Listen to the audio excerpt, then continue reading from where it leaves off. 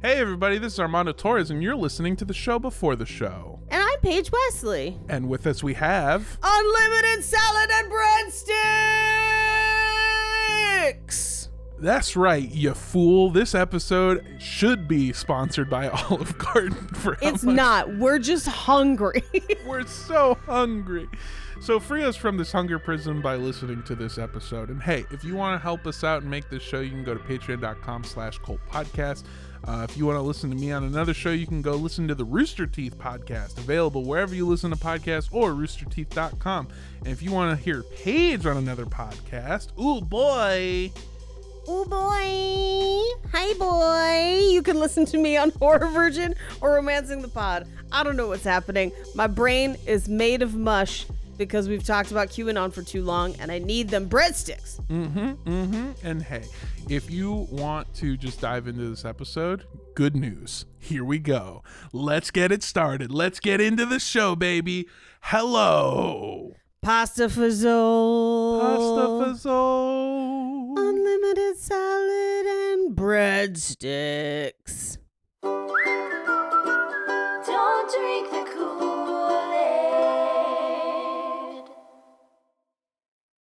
For the purposes of this podcast, we define a cult as organizations that rally behind an entity or leader who espouse beliefs outside the norm, Organizations that require physical or monetary sacrifice as a condition of membership. organizations in which the doctrines followed by the leaders are different than that of the followers, Organizations in which isolation is encouraged either by commune living or by a policy of disconnection from outside relationships. and organizations that actively recruit new members.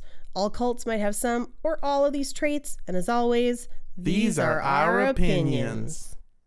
Thank you for tuning into Cult Podcast. I'm Paige Wesley. And I'm Armando Torres. And with us we have upsetting information, I'm sure.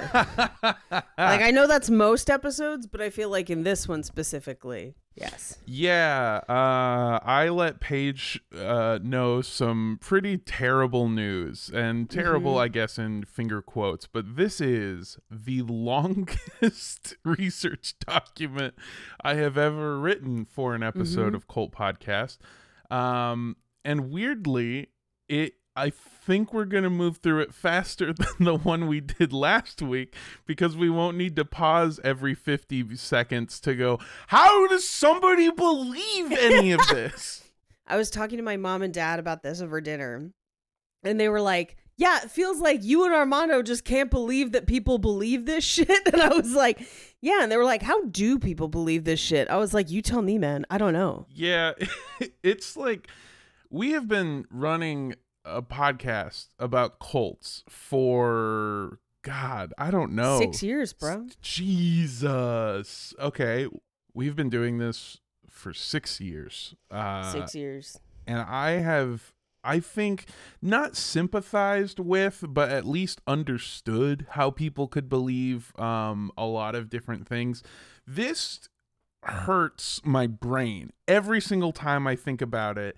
And I hate it. I hate doing this. I hate this one in particular. I do not like it, and I am so glad that we finally get to do our final episode on it. So, Paige, I am going to run you through our sources. Yes. We have an AMA with Colin Hoback on Reddit.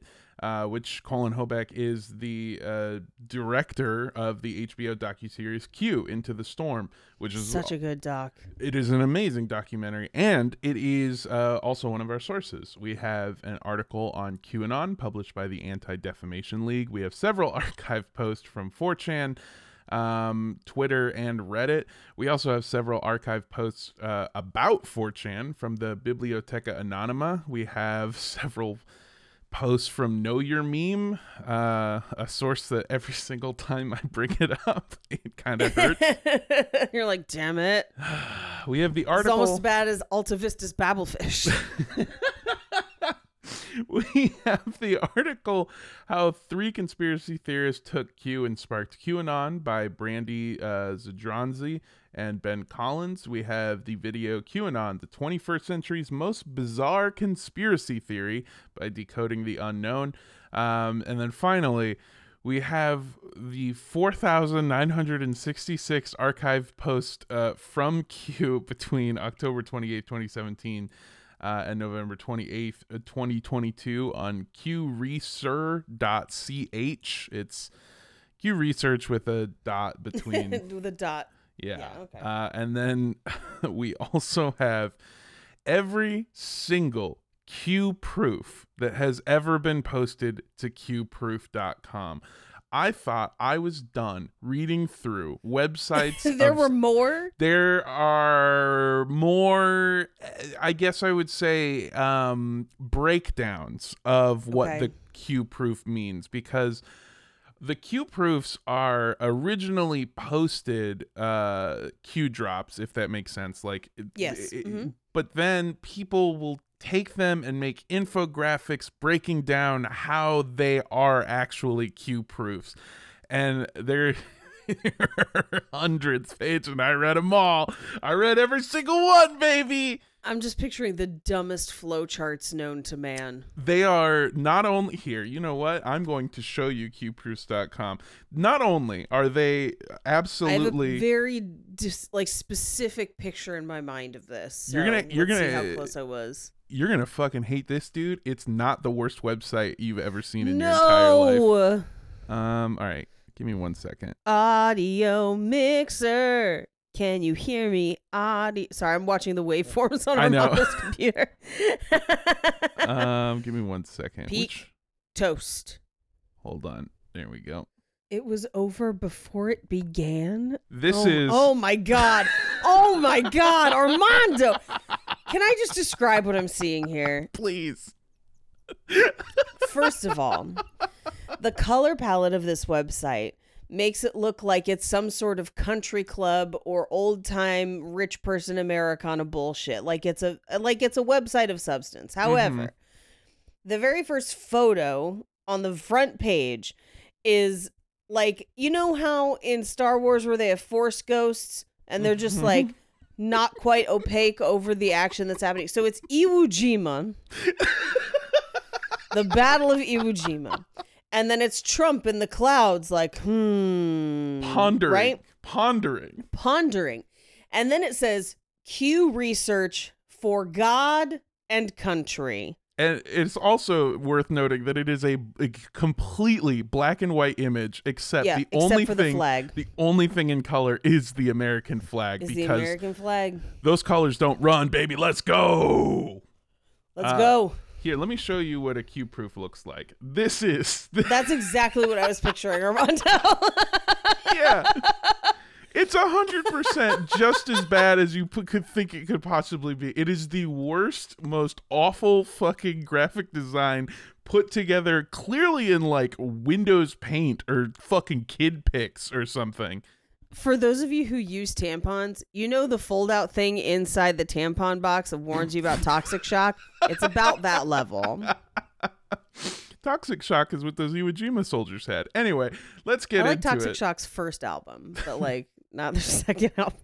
Anyway, yeah, let's get into it. Let's get into this. So, okay, if there is one huge issue that society has, or at least what I would consider to be a majority of the people that are online, myself included, it's that we hate to read. And I mean all of us. I cannot tell you how many times I have tried to figure something out, and then I find an article, and then instead of reading the article, I watch a 3-minute YouTube video of someone solving my problem in 30 seconds, but they also added 2.5 minutes of the worst intro graphics you have ever seen in your entire You know what? life. For people who say that our intros are too long, I invite them to peruse YouTube and see people be like, hey guys, smash that like button, subscribe. As you know, I've been going through the entire catalog of my mom's cookbooks. And even though this is a crochet channel, I'm pretty sure sorry, I just revealed what kind of YouTube I watch. That's fine. There are a million reasons why the two jokes that we just told are probably super relatable to you. And it's firstly, it's because YouTubers with great graphics only have dumb names like Techno Slut Apple Freak. And because I'm telling you, man, they look like the intro to Hollywood movies, and then it's like, hello. Vid bitch devil girl. Yeah, no, 100%. Yeah, Yes. they look incredible. And then as soon as the video starts, you just hear, hello. I'm here to tell you why you can't plug in your Apple iPhone. I hope you're having a good day. We watch very different YouTube, but also the rules are the same. Yeah, because mine is just like a camera over a woman crocheting, being like, now the double crochet, that's 2, so we're gonna go 1, 2, 3. Also, we're sponsored by Squarespace.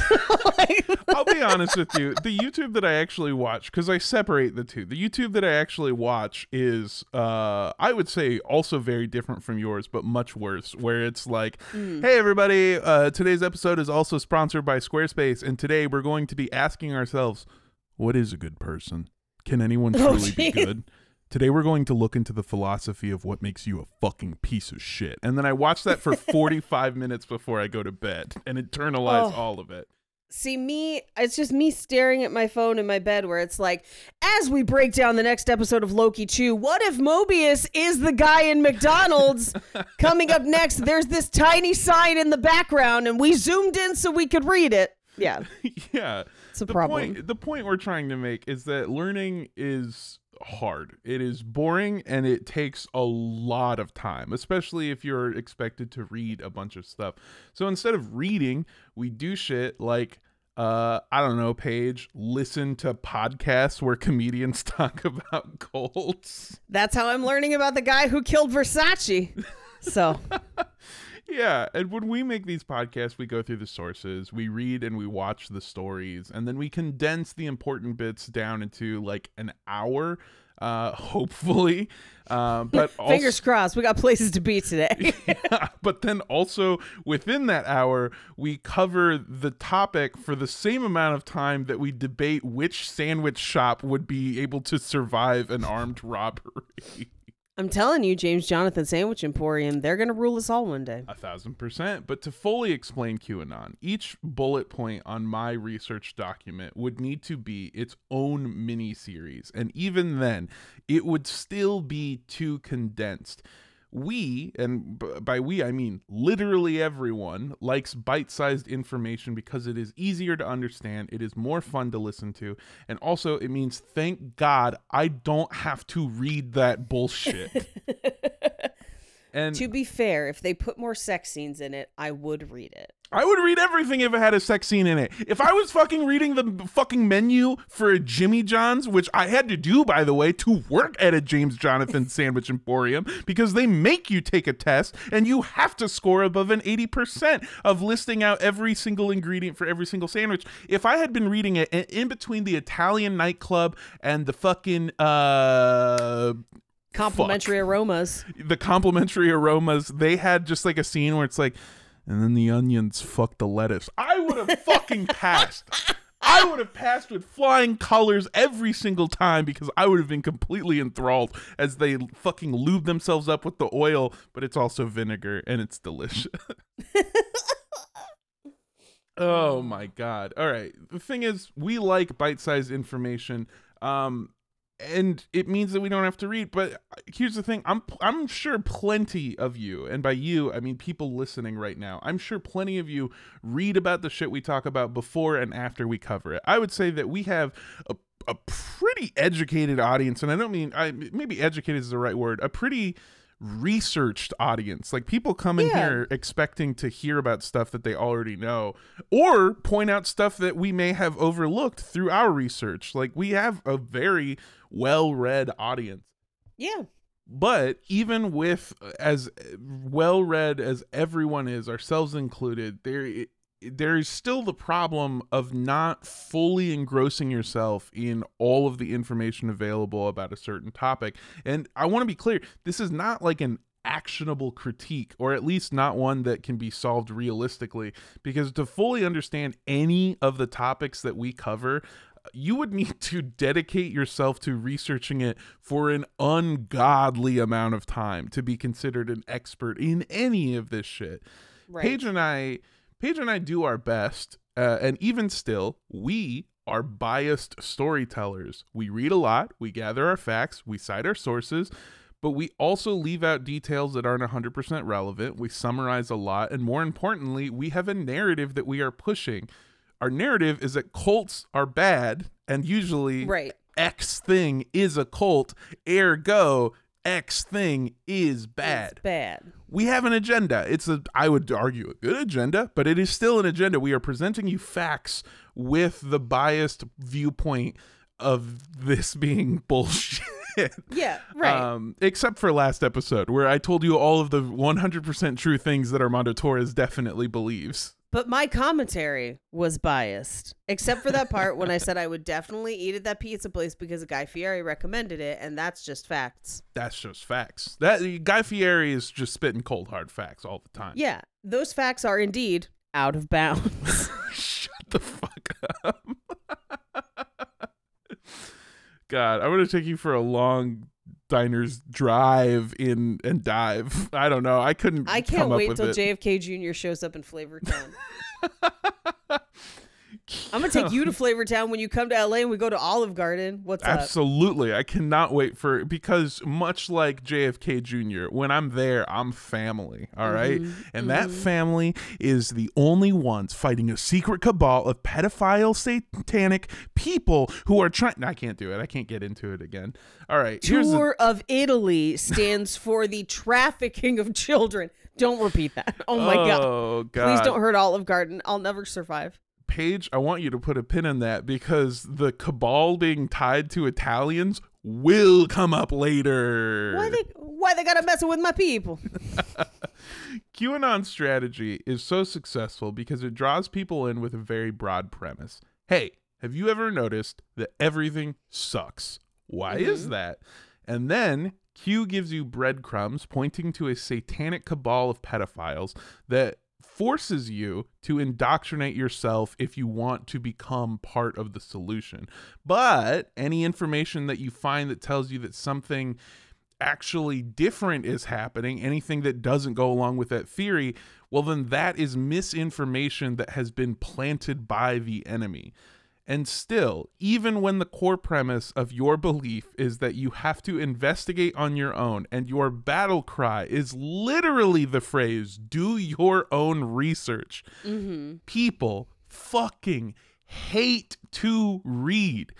Q drops are dense, they are confusing, and they require a lot of fucked up mental gymnastics to even understand what is going on.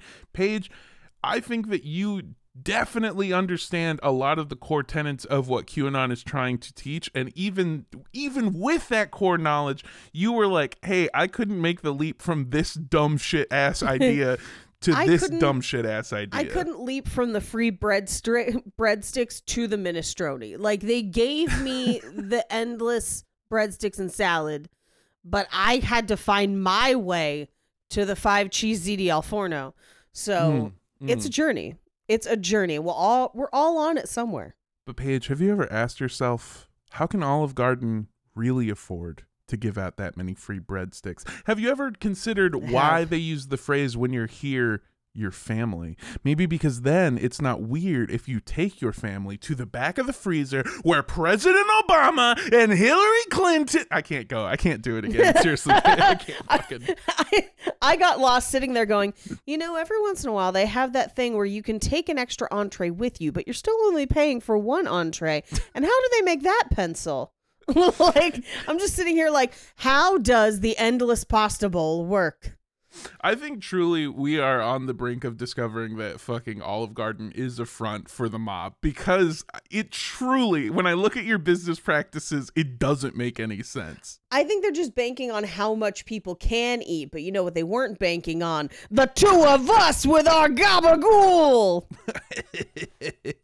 I'm going to bankrupt you, Olive Garden. I'm going to financially ruin you. We're coming. I'm going to bathe in your Alfredo. So on top of everything being really hard to understand, and if you're like asking for an example, at the end of last week's episode, Paige had an understanding of literally every single topic that we had talked about in the summarized version of QAnon's beliefs, but when I don't see how they got from JFK assassination to deep state, and I had to be like, oh well, here's 5 other conspiracy theories you have to be aware of to get from point A to point B. Yeah, to get from grassy knoll to book depository. Exactly. And or bullet in the back seat. Ooh, was it the gun that went off accidentally? Maybe. Was it the fact that the CIA had never used AKs before that day? Maybe. Maybe they didn't have the safety on. All right, I'd like to do your own research. I'd like to pose to you a new fucking theory that I haven't heard anyone say before. It was Marilyn. Marilyn did it. Happy birthday, Mr. Deadsident. Yeah. You know, I did hear her say that, and it didn't make sense until just now. And now it makes sense. So, yeah, these things are dense. They're confusing. They're hard to understand. You need to understand a lot of other fucked up shit if you're going to make the mental gymnastics for any of it to fit into place. And on top of that, they are all posted on 4chan, which is the internet's home for memes, racism, and very weird pornography that I have bookmarked. Seriously. I'm just picturing minions being like, and the Rothschilds. I can definitely send you a couple of QAnon minion memes. They exist, and I don't know if they're fake or real. I don't know if they're satire or not, Paige. I've lost the thread. Please send them. Some of my favorite memes are the ones with minions and Jesus, but I'll take minions and QAnon as well. Thank you. Oh, also, I want to say this one thing about how terrible 4chan is and all the stuff that they have on it. My favorite part of any QAnon documentary is when a believer finds out what 4chan actually is and then gets fucking disgusted by it. Like when you watch these people learn, like, wait, 4chan actually had child pornography on it? Well, that's just not right. I don't believe that's true at all. Can I tell you my favorite person in the Q Into the Storm documentary that makes me laugh out loud? I have watched that documentary many times. I think it's one of the best ones of our generation. Sure. But the guy every time who's like, I have to wade through all of the child pornography on 4chan for the government. Yeah, that's... like, and his wife is like, and I pray for your strength to do that every day. And I'm like, you people. That is, I love when people find out what's on 4chan, but the only thing I love more than that is what you have just brought to me. When a red-pilled husband tells his wife what other kind of stuff is on 4chan, and you can see them like actively praying that their wife doesn't figure out how to check a search history. 100. They're like, all right, well now I gotta get a VPN. Hey, I understand, sweetie, I understand why you were looking at Poll. That makes sense. You were trying to piece apart 4chan. But why were you on a board here called Sexy Beautiful Women? Huh? What's up with that, bud? Hey, so I know Big Titty MAGA makes a bunch of good points. But I'm a little worried about clit liquor for Christ. No. Terrible. Oh, and just like Rick Rolling and Lolcats, QAnon only gained mass attention when someone finally moved it from 4chan into the more mainstream parts of the internet. And it is all thanks to a YouTuber named Tracy Diaz. On November 3rd, 2017, just 6 days after the first Q comment, Tracy posted a video titled, "Poll, Q Clearance Anon. Is it #happening?" It's all happening. Oh man. The things they get excited about are so sad. The only thing I could think of when I saw "is it #happening" is like, it sounds like a line that an old parent would use to like ask their kids if something's cool again. Hey, I just saw somebody wearing Jinkos. Are Jinkos #happening again? That's what it felt like. The fall dance is going this week. Are you guys going? Are you excited? Is it #happening? Yeah. Mom, kids don't go to dances anymore. We only hang out at the Olive Garden, dude. When you're here, you're family, and that's better than dates. Yeah, because I can do things to family that are fucked up. Ugh, I don't like this joke anymore. That's okay. My brain just went to like, help, I'm stuck in the breadstick oven. And I was like, oh no, I need to touch some grass. Oh, well, if you're at Olive Garden, you can touch some fucking ass, baby. Let's go. All right, so Tracy... Everyone's a step sibling at the Olive Garden. Oh my God. Step waitress, what are you doing? Why are you bringing me more breadsticks? Step waitress. I'm so glad mom and dad aren't home so that you can wear that hot apron. Damn, I wanted to get some unlimited bread dicks and you, baby. Let's go. They are dick shaped. Oh, they are. I cannot wait for our Olive Garden trip. I'm very excited. Tracy had built a small following during Pizzagate by breaking down John Podesta's emails and explaining the evidence against Comet Pizza. You can really sort of think of Tracy Diaz as like the anti-cult podcast, all right? It's like somebody going, hey, I read through all these fucking emails so you don't have to, and here's what I found within that. That is what they're doing. Yeah, she's like, I don't know if you know, pee is stored in the shaft. Which, as we all know, is incorrect because Absolutely. pee and cum are stored in the balls. Right. But different balls. We are biased sources. Yes, absolutely. So now, instead of just condensing the news, she was finally able to break the news.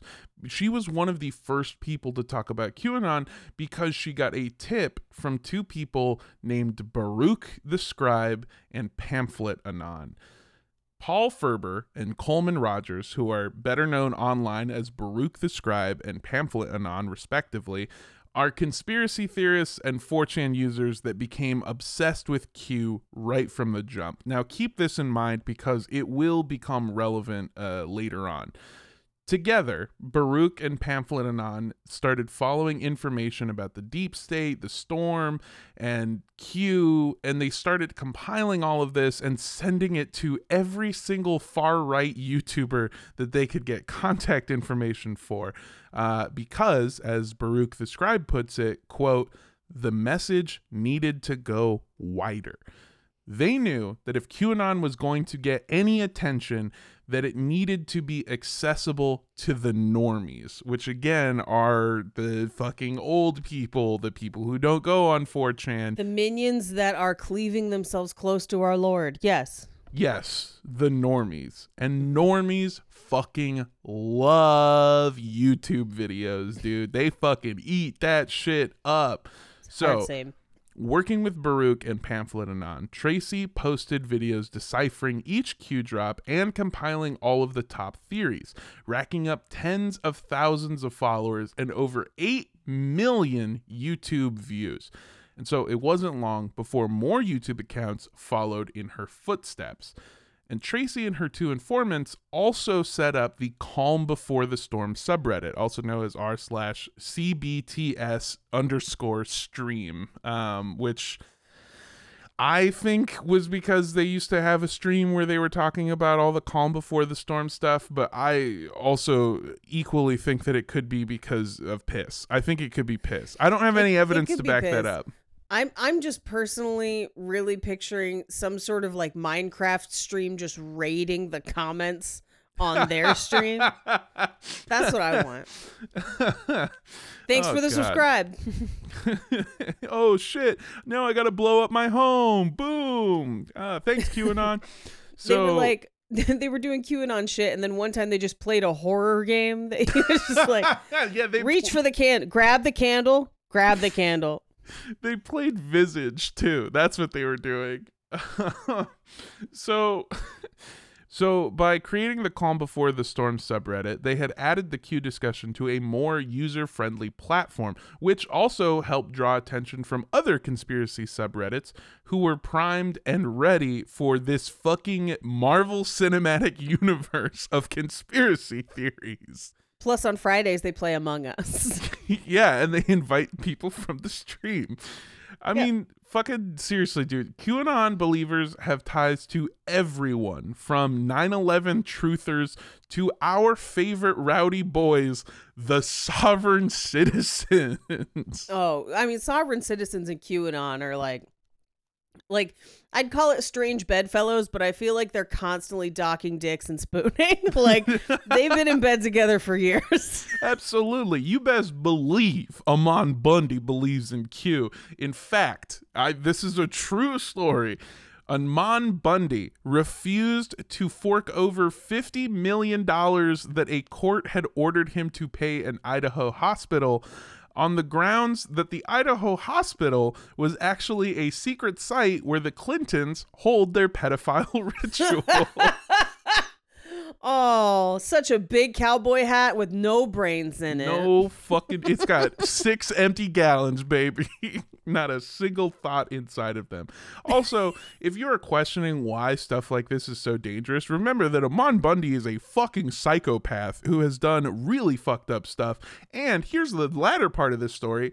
After getting pushback from the court and the Idaho hospital, Amon Bundy started giving out the hospital staff's home address to his followers and telling them to, quote, mobilize. That is fucking terrifying, dude. That is. And I can only imagine how some of those phone calls went like, hello, hi, I'm here occupying a bird sanctuary and you're some nurse I should be mad at for some reason. Now, I have become aware that the only way to piss people off is to send them a bunch of dildos. So I will be forwarding the 45 that I have left over from the Oregon thing and sending them to you, baby. Let's go. Are they sanitized? Because if so, party. No. We definitely used all of them. Oh, no. So after that, infographics and memes made their way to Facebook, where an older audience spread them like an STD in a nursing home.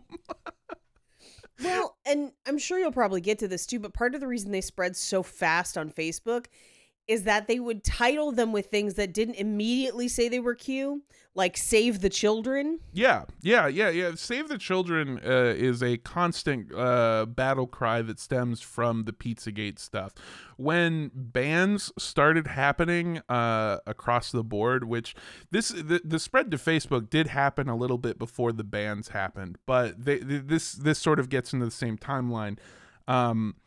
Once people started realizing that QAnon stuff was harmful and that people were doxing people, because Amon Bundy wasn't the only person doxing people, they started banning it from the platform. And so that's when it started taking on different terms like Save the Children or Frazzle Drip, which is a conspiracy that states that there is a snuff video of Hillary Clinton killing a child, but it's the same thing as the 4chan thing, where people who have supposedly seen it claim that they can't share it because it's too horrifying for normal people to see, so you just have to take them at their word for it that it exists. You get all sorts of different, like, Save America, Make America Great Again, Save the Children Come First, like all of these different monikers. The most famous, obviously, among them being Olive Garden, who, of course, only started to promote QAnon to their diners. Yeah, of course, because they were just like, minestrone. Okay, if we take the M and move it to the end, it's minestronem. And that's a Latin word for the satanic worship of children's severed body parts, but it's also tattooed on Hillary Clinton's inner thigh. I've seen it, but it's too horrifying for the average person. So you're going to have to take my word for it. I'll be honest with you. That is sometimes how I feel like when I have eaten bad Italian food here in Austin, where I've been like, somebody will go, hey, did you like that restaurant? And I went, it was too horrible for you to. You just have to take me at my word. It was the worst thing I've ever experienced. Well, you were telling me they didn't have any good Italian food there, and I was like, I've never tried to eat Italian food there, so I can't counter this, but I feel like Italian food's one of the easiest foods to be at least halfway decent at. I feel like I have found some pretty decent Italian food here in Austin. I feel like I have not found any good Italian food here in Austin. Okay. I've went to a couple places that have had what I would call Italian style cuisine. You know what my biggest problem with Austin is? And this is just going to summarize my thoughts and feelings about most stuff, is that everything here insists upon being Austin style, or which, by the way, is non-existent. Austin style pizza is a mix between New York style pizza and California crispy pizza, and So it's Neapolitano. You would fucking think so. You would really fucking think so, but it's not, Paige. It just fucking sucks. I've never had something burnt and soggy at the same time. Oh no. Yeah, it's. And so everything here is Austin fusion, where it is the thing it is trying to be, and then bad barbecue on top of it. And I greatly dislike it. So anyway, getting back to the more somehow less upsetting story of QAnon. Sure. These memes started making their way to Facebook, where they were shared in countless public and private Facebook groups. And then came the InfoWars coverage, and then the signal boosting from other far-right media outlets, and finally the retweeted support from prominent Republicans and those closest to Trump, including Trump's closest friend, Donald Trump. His only real friend. But if you spent... Who can you trust? Who are you going to trust? But if you spent all of last week screaming at your steering wheel in frustration, asking yourself, how the fuck can people believe in this shit? Well, then we haven't even gotten to the ace up Q's sleeve. See, no one is taking this stuff at face value, Paige. There's actually evidence that this Q clearance patriot really is someone close to Trump, a fellow white hat working towards the storm. I'm talking, of course, about Q proofs. Last week, I described Q drops as a mix of confusing questions and mysterious statements, which a close friend recently told me describes having a conversation with me in real life, by the way. But if you've ever read a Q drop, then you know what I mean. They are short, disjointed phrases followed by leading questions, which it just feels a lot like clues for a riddle or some kind of scavenger hunt. But every so often, these cryptic phrases and Trump's own words would cross paths, creating the world's worst crossover episode. And believers in Q insist that Donald Trump has confirmed his allegiance to the white hats, which, if I just realized I didn't do a recap, if you're wondering or not remembering, the white hats are the rebels fighting within the government to overthrow the deep state. See, I'm just assuming people remember all this stuff because it's been in my head for a fucking month now. I remembered the white hats, but every time you say white hats, I'm like, it should be red hats, but whatever. 1,000%. It's, I don't know. One of the worst things about QAnon and the QAnon followers, and I know that there are other worse things. They're bad at branding? Yes. I know there are other worse things. I know that there are other crimes that have been committed. But as a storyteller, it breaks my heart that you're not even focusing on the most interesting parts of your story, and all of the branding you use is fucking stupid. Yep. Get me in there, okay? I have no conscience. I will write you the perfect fucking conspiracy theory narrative that will blow everyone's fucking mind. Armando, you and I have both written creepy, spooky stories in the last year. That's been like our main outside of cult podcast focus. Think of the conspiracy theory we would write. Like, think of the shit we would come up with where people would be like, can we get a 20 episode order of that, please? Yes, like 1,000%. All I'm saying. We'd be the kings of QAnon. All I'm saying is, like, dude, you can you could just hire out writers, dude. There was a writer's Yeah. strike. You could have hired fucking anybody of any show that you like to come on, and I guarantee you they would have done it. So, believers in Q insist that Donald Trump has confirmed his allegiance to the White Hats and the impending storm multiple times by slipping in code language and weird behavior into his public appearances and tweets, as opposed to the truth, which is that he just fucking sucks at talking and also is a weirdo, dude. I mean, there is that. You know, people always forget that he sucks at talking and is also a weirdo. Yeah, people fucking forget that he fucking Kavifi or whatever the fuck it was. Kafifi. Yeah, like sometimes he's just a fucking idiot. Well, all the time. Sometimes I miss him on Twitter because as offensive and terrible as it was, sometimes it would be like, so sad, Kristen Stewart deserved better. And you're like, what the fuck goes on in his head all day? So, yeah, I mean, okay, we'll get into it in a little bit, but I have a fun fact for you. Before then, the website qproofs.com, the website we talked about at the beginning of this episode, is one of many websites dedicated to archiving Q's teachings, and they have become the go-to link that your fringe uncle sends you whenever you question his belief. Plastered all over the site is one of the many slogans shouted by believers.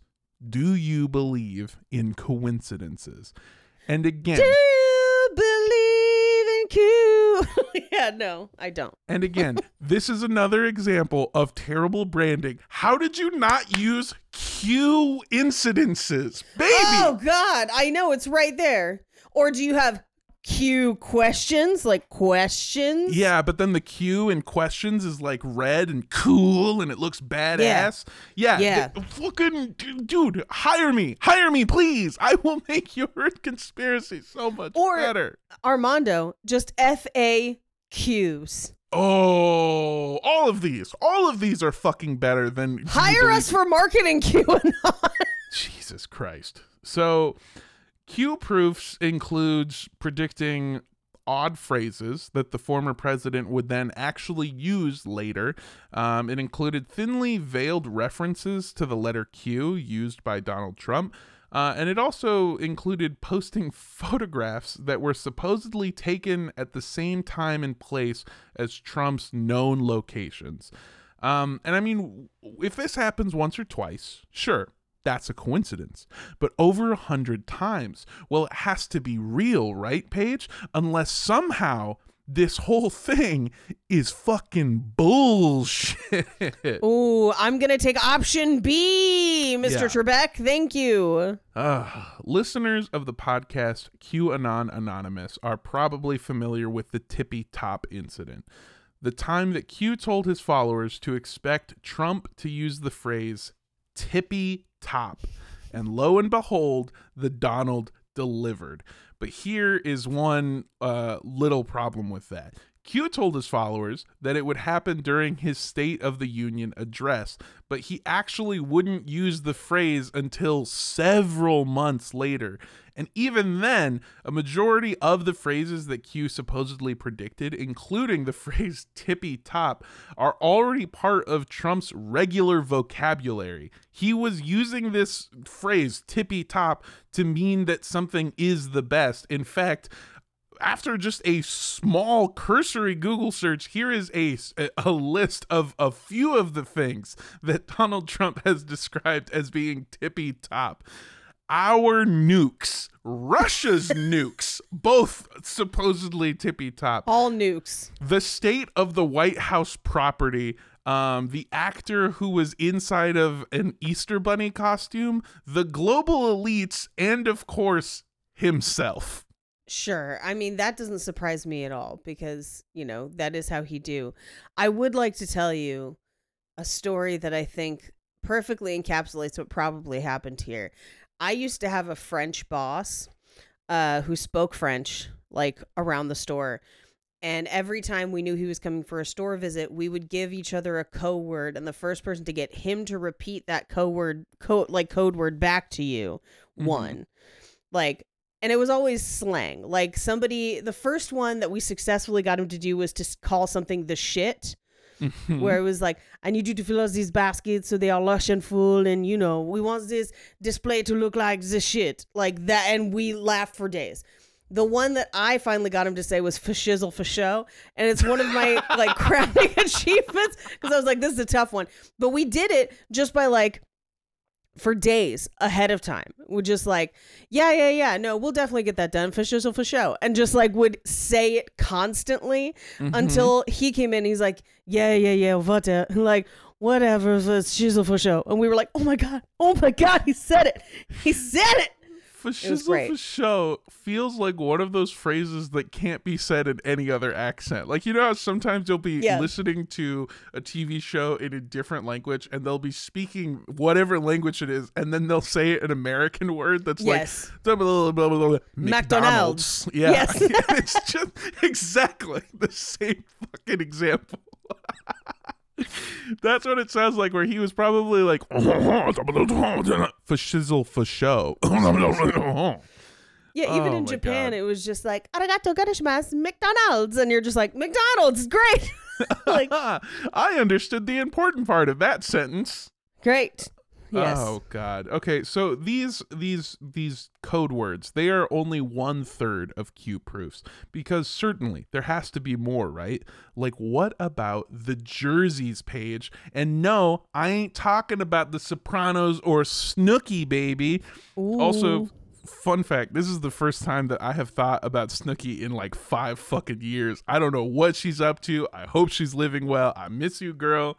I love you, Snooki. I've never stopped thinking about Snooki. I've never stopped. There are some hilarious Snooki memes from the last. She's back on TV, by the way. Oh my God. Okay, well, that makes me feel better, because if you had told me that Snooki actually like used her fame to skyrocket into a new career as a TV personality, I would believe that just as equally as if somebody told me, yeah, she died. Like, after the show ended, she just fucking died. No, there's just Jersey Shore is back on TV, and Snooki is back on TV. But like, I would kill for Snooki to just like, to find out that she's like, yeah, so I went to law school and now I work for the Innocence Project. Like, that would make me so happy. That is exactly what I'm saying. That story, equally believable. Snooki is equally compelling. Snooki is a fucking Schrodinger's cat of possibilities, where there is a box with Snooki in it, and I don't know what she's been up to for 5 years, but the moment I open it, she's either going to be fucking dead or she's going to be like the smartest person on the planet Earth and took over a country. I made $1 billion making nipple pasties that go under low-cut dresses. Oh, wow. All right. That does sound like something you would do. Equally believable. All of this is equally believable, and you can't convince me otherwise. Gotta hide them nips. So, speaking of hiding nipples, when a president meets a sports team, it is customary to give them a jersey with their presidential number on it. The Steelers gave W a number 43 jersey. The Denver Broncos gave Obama a number 44 jersey. So then why, Paige, did Donald Trump request a number 17 jersey from 2 different teams? Could it be because the 17th letter in the alphabet is Q? Maybe. No, I'm gonna be real with you. No, is it because it's the year he got inaugurated? No, it's because both teams that gave him the number 17 jersey gave it in honor of their 2017 season. The season. Oh, okay. That makes sense. Yeah, the 2 teams, by the way, are the Houston Astros and the Alabama Crimson. And both of these teams, by the way, said that this is a jersey in honor of our 17th season. But the Alabama Crimson went on to say, it's not just for our 2017 season, it's to represent the 17 championships that we have won. He did not choose that number. That number was given to him.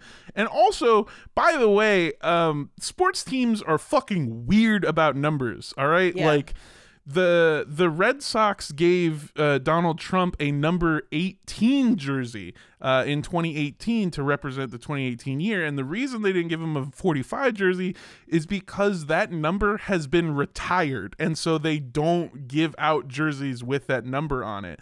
There was one year that George Bush got an 07 jersey because the year before the team had given him a 43 jersey. 69 jersey. Oh, no. Okay. Yeah, hell yeah, dude.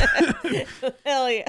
Fuck yeah, dude. And that's the one number every jersey comes in, and they have to order a lot of them. A ton of them. Oh my God! There was a team, I believe it was also the Red Sox, that gave George Bush an 07 jersey because the year after they give him a 43 jersey, they didn't go to the championships and they thought it was bad luck. Yeah. So he was just like, mission accomplished. Exactly. If you know anything about fucking sports teams, they're weird with numbers. They're very superstitious. None of that is any kind of proof. But then there's the photos. There's photos like a blurry bird's eye view shot of an ocean that might line up with where Air Force One was heading at the time. Then there is an out of focus Bigfoot style shot of Trump in an Oval Office posted right before he filmed a statement there. But all of this at best is circumstantial. Also, Paige, I want to see if I can find this blurry shot of him in the Oval Office. Because I'm picturing him in the Sasquatch pose, just walking across the White House lawn, just blurry. And I want that to be it so bad. This is gonna break your little fucking heart because when you see it, it is so like whoever took these photographs was clearly trying to obscure it to if you believe QAnon lore, they were doing it that way so that they could conceal their identity. And if you don't believe in QAnon lore, they purposefully did it that way so that you can't really fucking tell what's going on. Okay, Paige, I found it. Oh my God. Here it is. That's what it is. What the fuck? Here, let's zoom in a little bit more. That could be anyone. That could literally be any person on the planet. Paige, I want you to... So here's what we're looking at. We are looking at extremely close-up shots of what appears to be Donald Trump standing in front of an American flag with... This looks like my grandma on Zoom. Yeah, with some kind of thing blocking it. Maybe it's through glass. Maybe there is a phone blocking it. Paige, I want you to look at these images, and I'm gonna put a sentence into your mind, and I want I want your first reaction. Okay. Wax museum.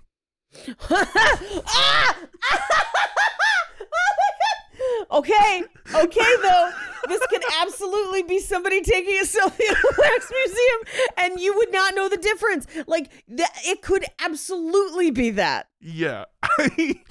I have looked up Donald Trump wax museum a lot in the last couple of hours. And I am here to tell you that a majority of them are either stored in a replica of the Oval Office or standing in front of an American flag. I'm sure they are. Yes. Yeah. And that could oh my God. That's hysterical. Yeah. And here's the thing. Not every single picture is too blurry to confirm. But one of misinformation's best tricks, one that I see now every single day online, is somebody sharing an old photo or an old video and giving it new context to fit whatever narrative that they want to push. And also, this is just the stuff that Q got quote unquote right. All right. There is a huge list of predictions that Q got wrong, from phrases that didn't make it into speeches to promises of important dates that went by without anything big happening, to also big swing predictions like the idea that Mark Zuckerberg was going to be forced to leave Facebook and would flee the US out of fear of his own death. Doing your own research and finding something disapproving of Q, that's misinformation planted by the deep state. But how do you explain incorrect information or predictions from the source itself? Well, that has been the number one issue that we have seen whenever we've covered cults. Paige, what do we always say about doomsdays?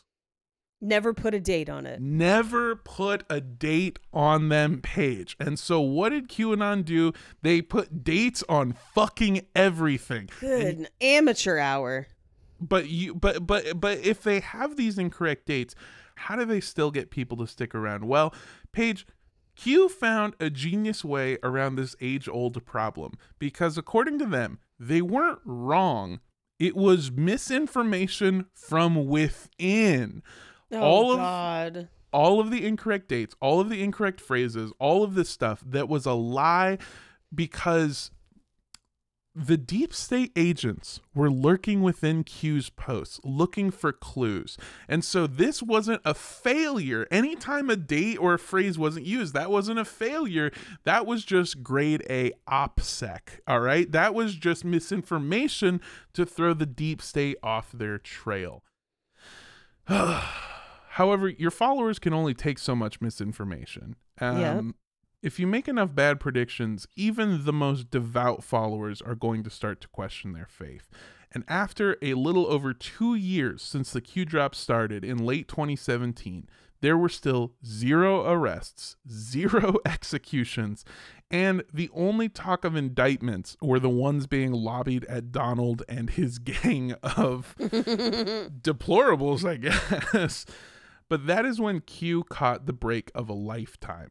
Remember what the storm was supposed to be and why the Great Awakening was so important. When the arrests started popping off, the false government would try to use its power to keep the good guys down and to try and take them out. And what better way to do that than with mandatory lockdowns and chipping viruses, Paige? Ooh. That's right. At the start of 2020, Q and his believers took what they took what I would call maybe a soft right into anti-vax alley.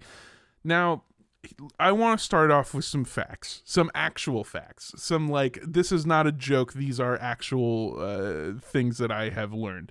The consensus among virologists is that COVID was most likely started from, or at least given to humans through natural crossover from bats, with a possible middleman between us and those bats. But Q has a different story to tell. Sure, they didn't talk about COVID often, and also whenever they did, they mostly called it the China virus. Oh, good night. Yeah, I remember this. But as you can probably guess, anytime Q did speak about COVID, it was bad, like promoting the idea that the Chinese scientists had created the coronavirus in a Wuhan lab to purposefully hurt the white hats and their pursuit of justice.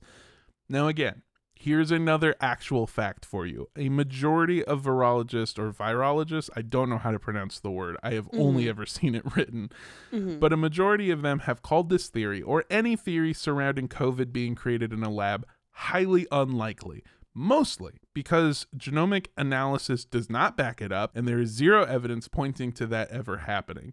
But that does not stop 1 in 3 Americans believing that COVID was invented in a Wuhan lab. 1 in 3 Americans, or 1 in 4 Americans from believing that COVID-19 was created intentionally. That is 1/3 and 1/4 of the country, respectively. That is fucking insane, dude. It's wild. But this is also, I mean, when we did America's Frontline Doctors, that's not even the top 5 craziest thing that people believe. Like, if someone's like, I think it was created in a lab, I'm like, I don't think so, but that's the least crazy thing you could believe about this. Absolutely. Oh my God. But by now, Q was hardly the only voice that QAnon believers listened to, because to them, Q was like a prophet. And just like the majority, but not all, I'm just talking about the majority of religious followers, people did not read the source texts or have direct contact with that prophet. Instead, they relied on people who served as, I guess what you could call, intermediaries. Yeah, conspiracy priests or machination fathers or or scheme pastors. I'm running out of ways to say con men, sure. Yeah, ruse rabbis. Ooh, that one feels bad. That one does feel bad. That one feels not great. That one feels like some good marketing if we were on the other team, though. Yeah. I am talking, of course, about bakers and influencers. So we've been very clear that Q leaves breadcrumbs. That's their whole deal. They just leave little breadcrumbs so that you can follow your way to the actual information. They are also known for rarely interacting with other posters directly, instead choosing just to drop more cryptic messages. But someone needed to gather these breadcrumbs and turn them into something digestible. And these people, weaving the narrative together, are called bakers because they take breadcrumbs and turn them into bread. God damn it, that's not how bread works. Fuck. I literally have written in my research document, pause for Paige to become upset. I am indeed. That's not a simple Google search would tell you that that's not how bread works. That bread is flour, water, and some sort of leavening agent like yeast. Mm-hmm. That's it. Like, maybe a little salt. I can't. First they came for COVID, and I did nothing. Then they came for bread. juice, and I did nothing. But then they came for bread, and I raged. To be fair, I've raged for all of the other things. Yes, too. yeah, 100%. I don't want to paint you negatively. But how anyway. dare they? My sweet bread. Bakers like Baruch the Scribe and Pamphlet Anon would go through Q drops and then create an easy to follow narrative, sort of like a story, one that you could read without having to do most of the research yourself. And then they would also sort of fill in information that seemed to be missing, like, oh, you don't know about this conspiracy? Well, here's a write-up about that. This sort of explains this, etc. And then they would hand off this bread, so to speak, to influencers who would share the narratives with their online followers of normies. And effectively what happened is they built a hierarchy for themselves where certain believers were able to become powerful voices for the entire community. And they used these platforms to add their own ideas and thoughts, which effectively taints what was already a pretty rotten message in the first place. Oh, jeez. All Q had to do was insinuate that COVID, or as they called it, the China virus, was purposefully made in a lab and that vaccines were a tool used by Big Pharma as a form of mind control. Two things, by the way, that Q definitely released into the wild as an idea. And then these bakers and influencers took the ball and added their own personal fucked up spin. Some of them argued that COVID was a plandemic created by the deep state to target the true patriots. Others claimed that COVID wasn't real at all, or that it was just a flu with a fancy name. And some others still claimed that it was a side effect of using 5G cell phone service. My husband and I, we be vaxxed up all the time. Yeah. We be vaxxing. Me and my girls, we be vaxxing. And every time we leave to go get a booster or a vaccine or whatever, we will always say to the other one, going to get my 5G. Come back. See you when I get back. And I love it. It's one of my favorite ongoing jokes around the house. My favorite little tidbit to do is to tell people that I've gotten a lot better cell phone reception since I've gotten vaccinated. Oh, sound quality. It's great. I don't insinuate that COVID and 5G have anything to do together, but I just dropped that little tiny nugget on them of just like, have you noticed how your cell phone reception's gotten a lot better since we got these booster shots? I love it. I love it so much. Plus, also, I just want to state that both Paige and I are so vaxxed up, we could be a personal fucking hotspot. Okay, all right. I can play Zoom on my eyelids.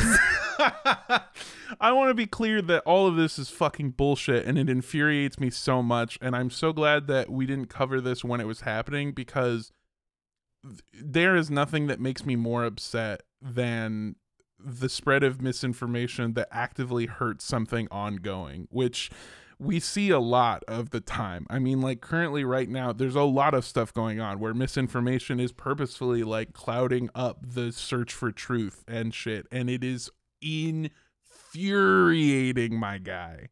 But also, I can take phone calls in elevators now. Exactly. See, it's better. It's also fucking put this in your normal use, all right? Just start telling people that, because the thing is like it's not that harmful, because you are telling them like, yeah, I'm boosted, I believe in vaccines, I got every single one.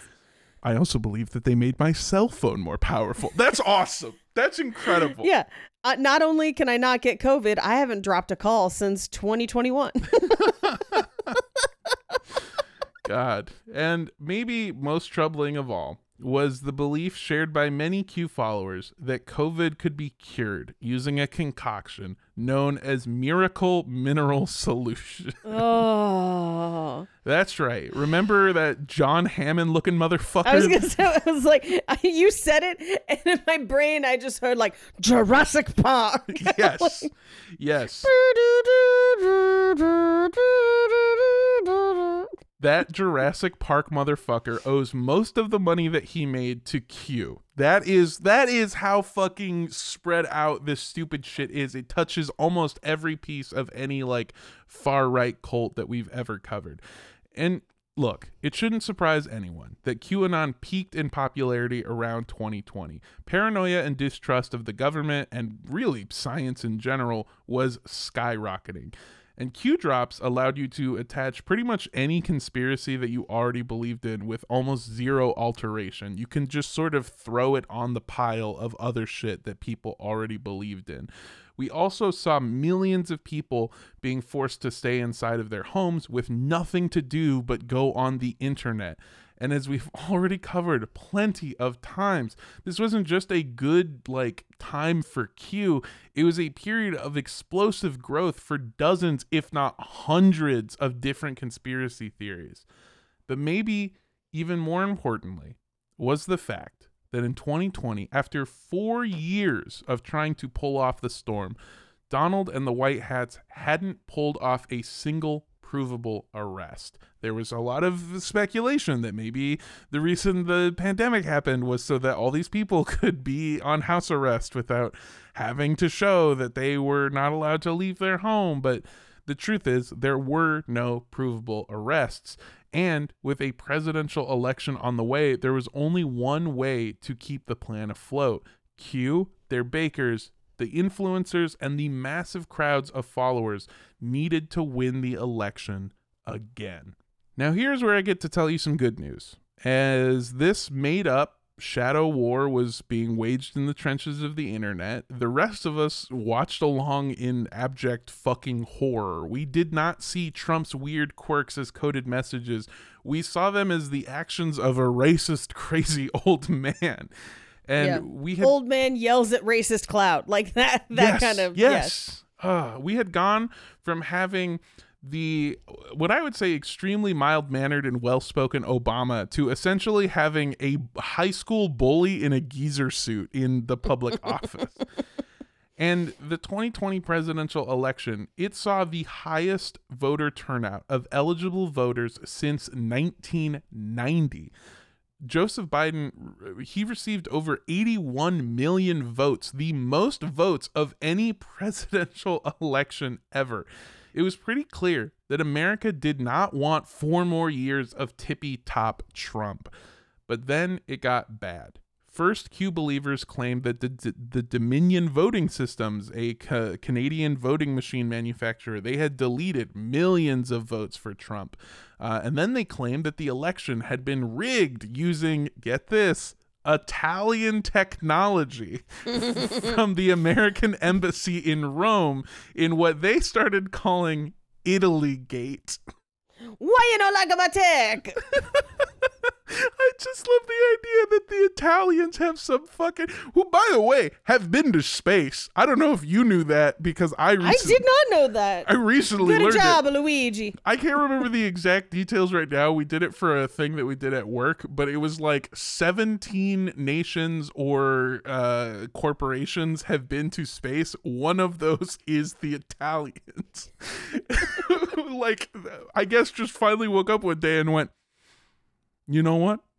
It is like a big pizza pie. And then they flew up singing That's Amore.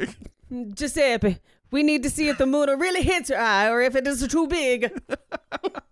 So yeah, there is a belief out there that Italy and their technology that is leagues above what America has was able to steal the election. Hey, as an Italian who has been to Italy, Mm-hmm. they still got old walls and shit. Yeah. Now they have figured out one of my favorite things overseas, which is the shower and the toilet in the same room. But like, I mean like together, like no separation. I'm sorry. One more time. Say that again. Your whole bathroom is a shower, Wh- and the toilet is also in there. That's why? So that you can, I assume, shit and shower at the same time. Oh. I think it's probably to save room. But like this, the same thing I loved this in Japan, and our Airbnb had the same deal, but also had like a stool so you could like sit and wash, because the room was only like 5'6", and I was in fucking heaven. It was like a shower made for me size. I loved it. I hate. Other countries' bathroom technology is way ahead of us. That is fair. Other countries have had bidets for, I guess, forever. Bidets and bidets and bidets. Hella bidets. Very good. But years even. Jesus Christ. I get. Yeah, so a bidet fucking rigged the election is, I guess, what we're trying to say here. And when that didn't work, Q and their believers partnered again with the sovereign citizens to claim that actually, according to the District of Columbia Organic Act of 1871, the government was technically a corporation, and the last legitimate president we had ever had was Ulysses S. Grant. So they planned to swear Donald Trump in as the official 19th president, but guess what, Paige? That didn't... All his jerseys say 17? Yeah, so Too they bad. So they couldn't do it. Oh, God. And as the days left in 2020 started to slip away, it became clear to everyone involved that if there really was some sort of master plan, if the White Hats were working with Trump to bring down the satanic cabal, this part was not part of that plan. With theories of election fraud being spread by Q, right-wing media, and even Donald himself, it became clear that this was the time for action. Now, a majority of Q believers, they kept to the digital space. They knew each other online, sort of. Maybe they like occasionally met up at rallies or conventions. But the entire point of Q is to stay decentralized. And there have been a handful of incidents, or what I would call incidents, like in 2018 when a Nevada man armed with an AR-15 and a handgun parked an armored truck on the Hoover Dam, blocking traffic for 90 minutes and telling law enforcement that he was protesting against the FBI for failing to, quote, lock her up. Oh, good Lord. Or the 2019 murder of Gambino crime family underboss Frank Cali, who was shot 10 times by a QAnon believer who had supposedly formed a link between the mob and the deep state, despite Q never actually mentioning the mafia once. This one's for the deep dish state. But also, you've convinced me now. I think my people are in on it. And this one, Paige, this one is my personal favorite. When in 2018, a man whose actual name was Forrest supposedly started a forest fire. I'm Forrest. This is my fire. He supposedly started a forest fire in Southern California. Forrest, the person, not the fire, believed that an Orange County canyon was being used as a home for satanic pedophile rituals and had threatened multiple times to burn the entire canyon to the ground. And we even get a fantastic quote from the local fire chief. Here it is, Paige. Quote, "He is a scourge on this canyon." Sorry. Was it Sand Canyon? I don't remember. It was like, it's Okay. the Holy Canyon or whatever, because people kept calling it a holy fire. And I was like, wow, that's dramatic. And then I realized it was the like location. The name of the canyon? So here's the full quote. "He is a scourge on this canyon. Every single person in this canyon is afraid of him. Number one, we avoid him. Number two, we knew he was going to do something crazy. Oh, it's always rough when someone you're like, this is going to go bad. And then it does. And you're like, we knew it. I fucking tried knew to it. warn people. So even though Forrest, the person, not the fire, initially took credit for the forest fire, the fire, not the person, Forrest was later acquitted after it was discovered that the origin of the fire was likely a discarded cigarette from the side of a nearby highway. However, Forrest was found guilty of making criminal threats of terrorism, which he provably did do a lot. And I mean a fucking lot, dude. So much that, again, he was described as a scourge on this canyon. I love that like the actual start of the fire was what I like to call the California special, because in California you can pretty much only smoke in your car. Yeah. Like you can smoke a few other places, but mostly your car. And so 9 times out of 10, it's like, how did this wildfire start? Well, somebody flicked a cigarette out on the freeway. Yep. There it is.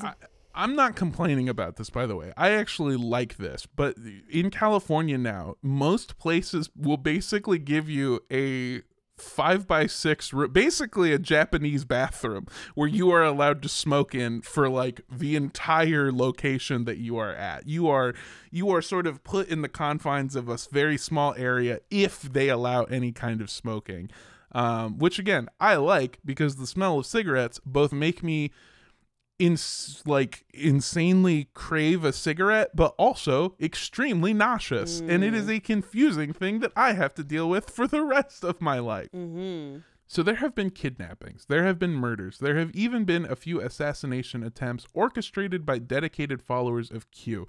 But at least so far, you could call all of these isolated incidents by people with really only slight ties to the group. But now everything was changing. Leading up to Inauguration Day, the American public had become concerned with how frequently these QAnon followers were getting together in real life. Groups like the Proud Boys, who loudly promoted the conspiracy, could even be seen armed and ready for war at basically any Trump rally or political event. And as both news agencies and other politicians begged Trump to disavow both Q and these dangerous extremist groups, he refused to give up the game. He played coy, saying that the stuff Q believed in was really bad if it was actually happening. That's where you get shit like big if true, you know? Yeah. And at times, he and his team even played into Q proofs, hoping to get people riled up.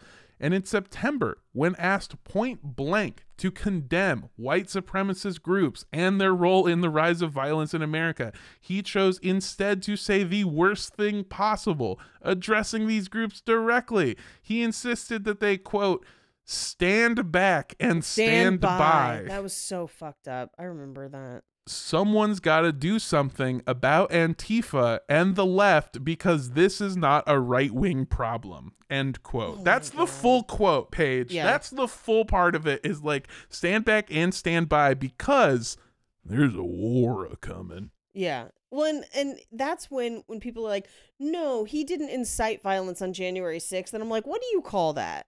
Because like... Oh, we're going to get to January 6th, 2021, Paige. And I don't want to hear fucking anybody say he didn't incite violence when we get there, because I got quotes, baby. Yeah, of course.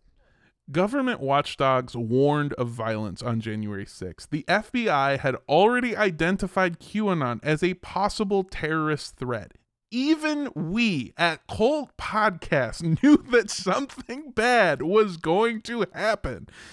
And on January 6th, we saw maybe the largest congregation of Q believers ever, as Donald Trump gave his Save America speech, where he was cheered on by massive groups of supporters, most wearing some reference to Q. He told his congregation that the election had been stolen. He begged Congress and Mike Pence to denounce Joseph Biden as the winner. And he told them, as they cheered him on, quote, "If you don't fight like hell, you're not going to have a country anymore," before he sent them to the Capitol building. Mm-hmm. What do you mean he didn't incite violence? Yes. That's fucking, you have to fight like hell. What do you think that means? Explicit. To me, that is explicit. The Capitol riots resulted in over $2.5 million in damages, over 1,000 criminal trials, not charges, trials of different people with multiple charges. And more importantly, it led to the death of 5 people. And responsible for these crimes, maybe not solely, but definitely partially, are the Prophet Q and their messiah, Donald Trump. And I wish that I could tie a happy little bow on this episode and tell you that it's over. But the truth is that as more and more predictions fail to come true, people do become disillusioned and realize that they've been believing in a lie. But a significant portion of Q supporters don't see this as quote unquote predictions not coming true. They see this as them losing the war. Data analysts and experts in fringe groups warn that this belief in an all is lost scenario will cause hardcore believers, bakers, and Q influencers to join dangerous paramilitary groups with ties to the alt-right, white nationalists, and neo-Nazis. There is a more than 0% chance that this is just the beginning of something far worse than what we have already seen. That is fucking terrifying, dude. I don't like it, and I don't want to cover it again in the future, so please don't do anything. I mean, first of all, don't do anything because it's bad and racist or whatever, sure. But I don't want to do more episodes on it, so stop. Just stop it, please. Come on. I want to go back to watching 7 hours of anime, dude. Come on. We gotta find another anime cult. There's gotta be a good, juicy one out now. Absolutely. Yeah. And maybe the worst part of all of this is that we might never know who Q was. We might never figure out the identity of this enigmatic figure that permanently changed the landscape of American politics. But I can say this. We got some pretty good fucking guesses, baby. Mm-hmm. We got some pretty good guesses. By 2020, it became widely accepted among researchers that the Q pseudonym has been used by multiple people. Mm-hmm. And believers have thrown around theories like it belongs to Steve Bannon, it belongs to John F. Kennedy Jr., it belongs to Donald Trump himself. But at a certain point, the identity of Q became less and less important. Some believers go so far as to claim that even if Q isn't actually a patriot with Q clearance, the information that they were sharing is, quote unquote, undeniably true. And honestly, I kind of agree. Not with the information being true. I cannot state that enough. It is clearly bullshit. And the entire fucking premise of the belief system is that this person does have Q clearance, which makes it extremely important. But at a certain point, the identity of Q doesn't matter. The reasons don't matter. Somebody spun a story and convinced millions of people to indoctrinate themselves and to spread this word, this what they believe to be the good word. And we saw it with the COVID stuff, the JFK Jr. theory, and even the reptilian edition. These people just needed a bouncing off point to dive headfirst into the rabbit hole. But still, even though it doesn't matter, everyone always asks the same question: who is Q? If you have seen the HBO docuseries Q Into the Storm, which we genuinely recommend, go watch. I love it. Please go watch it.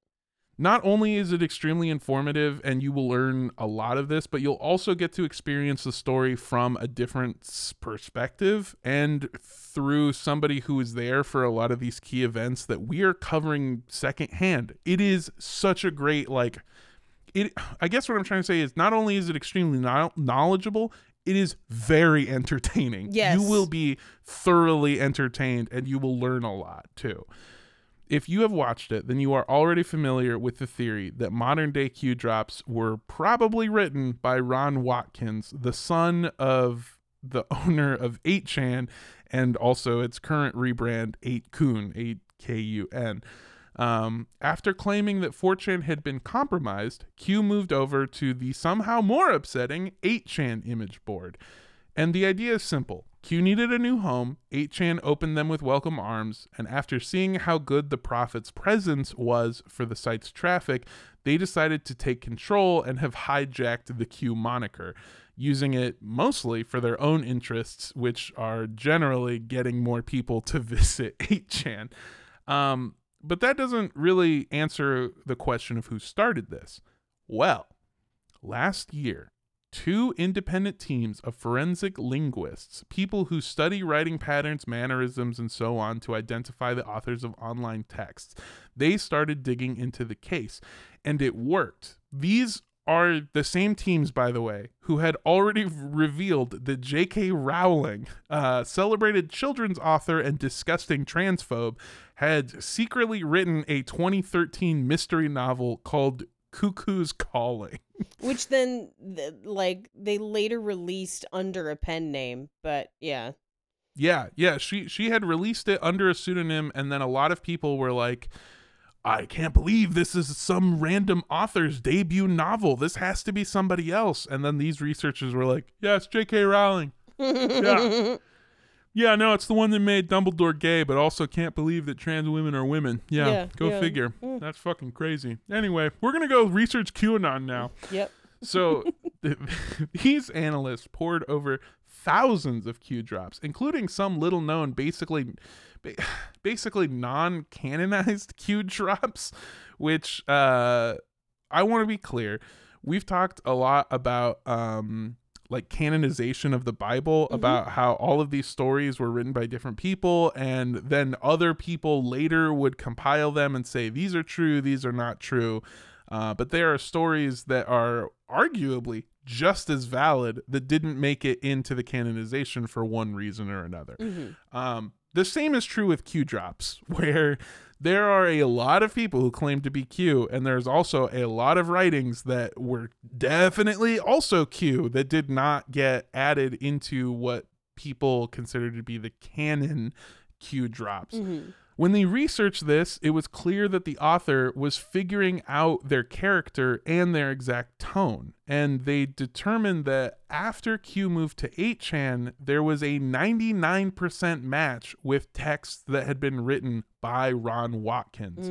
But before that, there was someone else with a 98% match. Paul Ferber, who you might remember earlier as Baruch the Scribe. Baruch was one of the first bakers, people who were giving context to Q's wild clues. Basically, Paul Ferber was one of the first person that acted as a sort of, what would you call it, authority on, no, what Q actually meant was this. Like a Q prophet. Exactly. They were also the driving force behind helping spread the message to a wider audience. Remember that when they wanted to spread it to normies, Baruch the Scribe was the person that had been sending it around to different people. Around the time that Ron Watkins supposedly took over the accounts, Baruch, aka Paul Ferber, was also the sole voice claiming that Q had been hijacked and claiming that there was somebody pretending to be Q but couldn't provide any evidence of it because it might require you to have intricate knowledges of who Q might be, which is super interesting in the documentary as well. And because there are finally people who are like, wait, there's no way to verify who Q is because of the Anon system, but there's also no way to verify who Q isn't. And then 8chan provided like a coding option to at least verify that the same person was posting. Yeah, but at that point, I think it's Ron Watkins. So, you know. They also used a trip code on 4chan. It's just like sort of a, like, you can use, okay, here's what's funny. You can use trip codes on 4chan. It is not like it's not unique to 8chan. Yeah, it's also not unique to everybody, but what I think is super funny is that if you choose to use a trip code, you are either a legend and you become like part of 4chan history forever, or you become a fucking laughing stock that eventually gets banned because everyone fucking hates you. Anyway, that's just like a fun little thing about fucking trip codes, because I went down a whole rabbit hole trying to find out how they work and also how the identification system on anonymous posting works, because there's a lot of posts on 4chan that do have an identifier on them that are only locked to that thread that use different variations of, doesn't matter. The point is, Paul Ferber, aka Baruch the Scribe, also profited off of Q. He accepted donations for his work of hosting sites to archive information, and he even wrote a memoir about his experience where he claimed that around the time Q's identity had changed, the operation had, quote, run its course. So for one final time in our series on QAnon, we are going to head into the speculation zone. After reading every single Q drop and tons of previous work written by Paul Ferber pre-Q, I think I know what happened. And I think this is a pretty accepted idea of what happened. Paul Ferber, a South African man with a weirdly specific love of American conspiracy theories. Yeah, very strange. Has been sharing his ideas for years across the internet. The first Q drop, that comment that claimed that Hillary was about to be arrested, this wasn't a brand new conspiracy. In fact, every conspiracy promoted by Q was an existing conspiracy and a conspiracy that Paul has tried to spread in the past. I don't think that the first QAnon thing was a jokey shitpost. I think Paul was genuinely trying to share his ideas like he had done a lot all over the internet. But then he got attention. And over the course of the next 3 days, you can see Q develop from what I would call an average Anon on 4chan into the persona of a Q clearance patriot, one that clearly only has a vague understanding of the intricacies of American top secret intelligence and how American agencies operate. Like, Right. you can say that, well, they operate differently on the inside, and that's what he's going off of. But also, he gets a ton of things wrong, like all the time, almost as if this person has no idea how America actually works. Yes, which is and I think we brought it up like a week or two ago, where we talked about the fact that a lot of these people were not from America, where they thought MS-13 was like a huge deal in working with the government. We're like, no, like that's not even a thing. Like that sounds like someone who just heard MS-13 and then extrapolated on their own. And a lot of Q stuff seems like that, where it's like, this is not how this works. This is not how our history works, you know? 100%. Yeah. And as the ruse goes on, you start to see this character become more defined and more standing on its own, not trying to rely on insider information, instead sharing things that don't have to do with the intricacies of how American government works. I think Paul Ferber saw this as an opportunity to finally get his ideas out there. And the more that people listened, the more he, quote unquote, enlightened them. There was never an end goal. The entire idea was to just wake up the world, to show them the truth. And now, after all of the misinformation and after all of the lies, it was fucking for nothing, because no one knows that Paul Ferber was behind it. No one knows that any of these things happened. And the only thing that you've been able to do is promote all of these conspiracy theories to the public view, where everyone can look at them and go, yeah, that's made up. Yeah, buddy, that one's not true. Yeah, here's some evidence that actually goes against that. So good luck with that.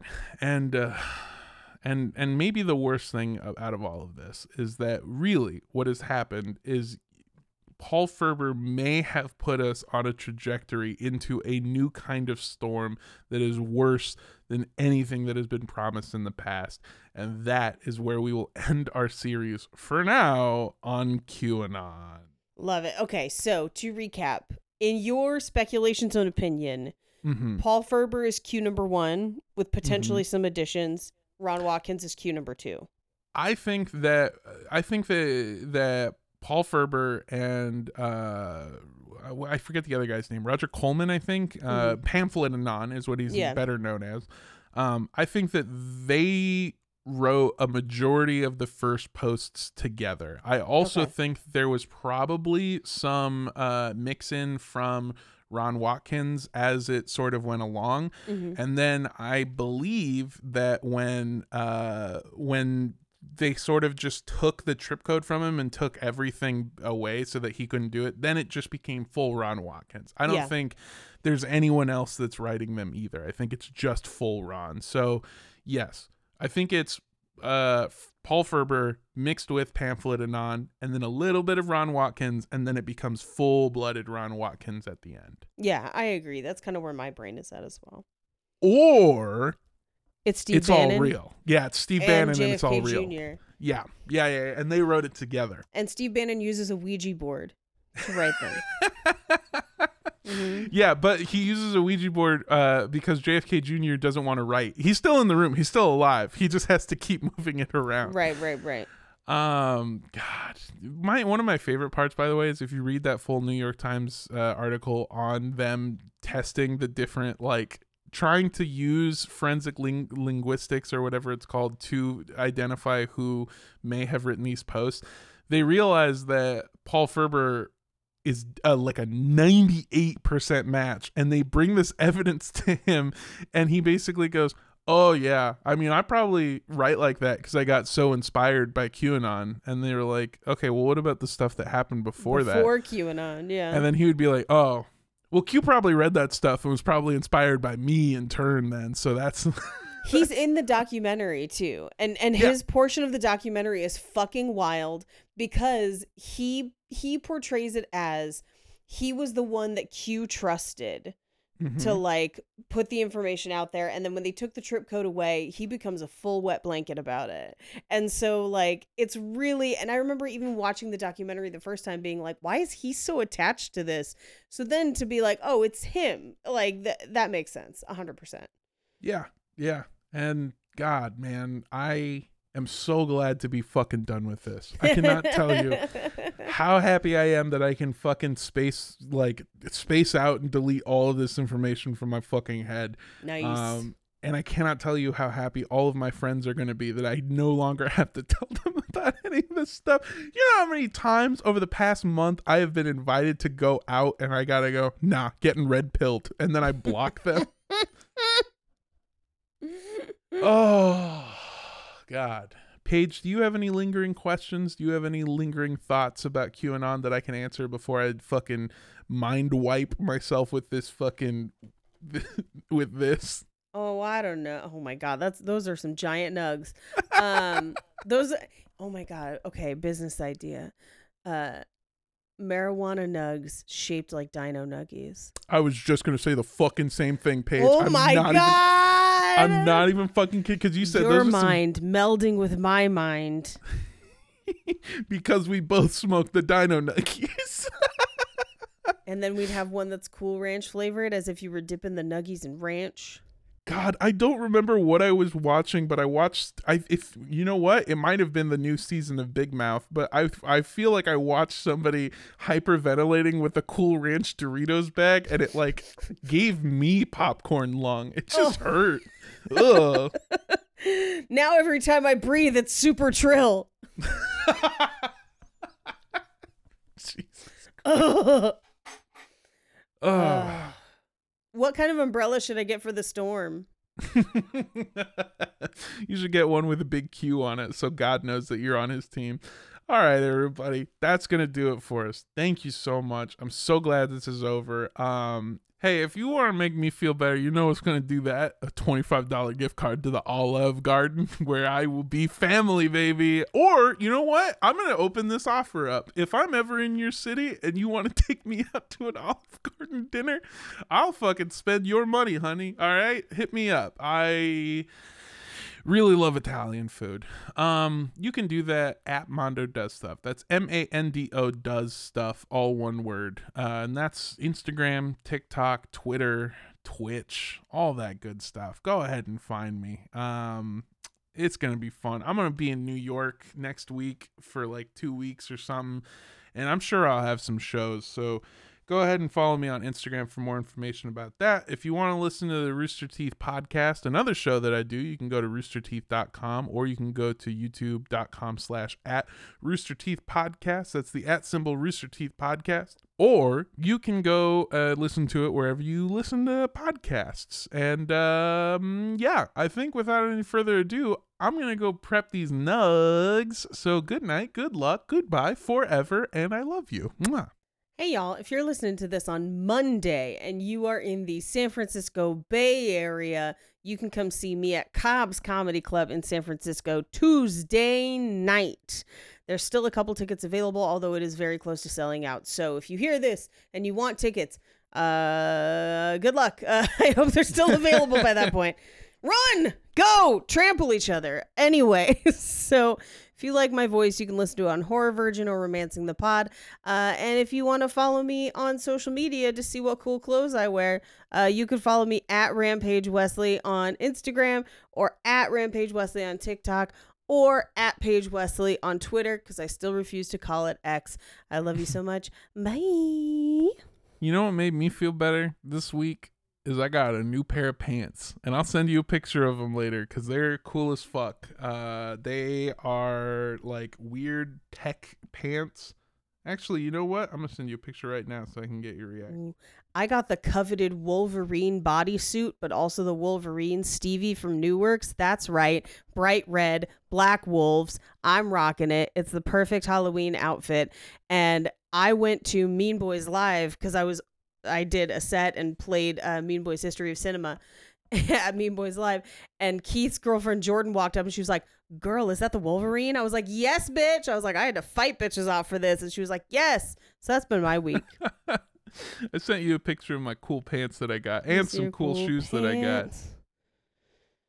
Cool pants and shoes. Cool pants and shoes. Gonna open my phone. So these are Nike Cortezes. Yes. Yeah, those are the shoes.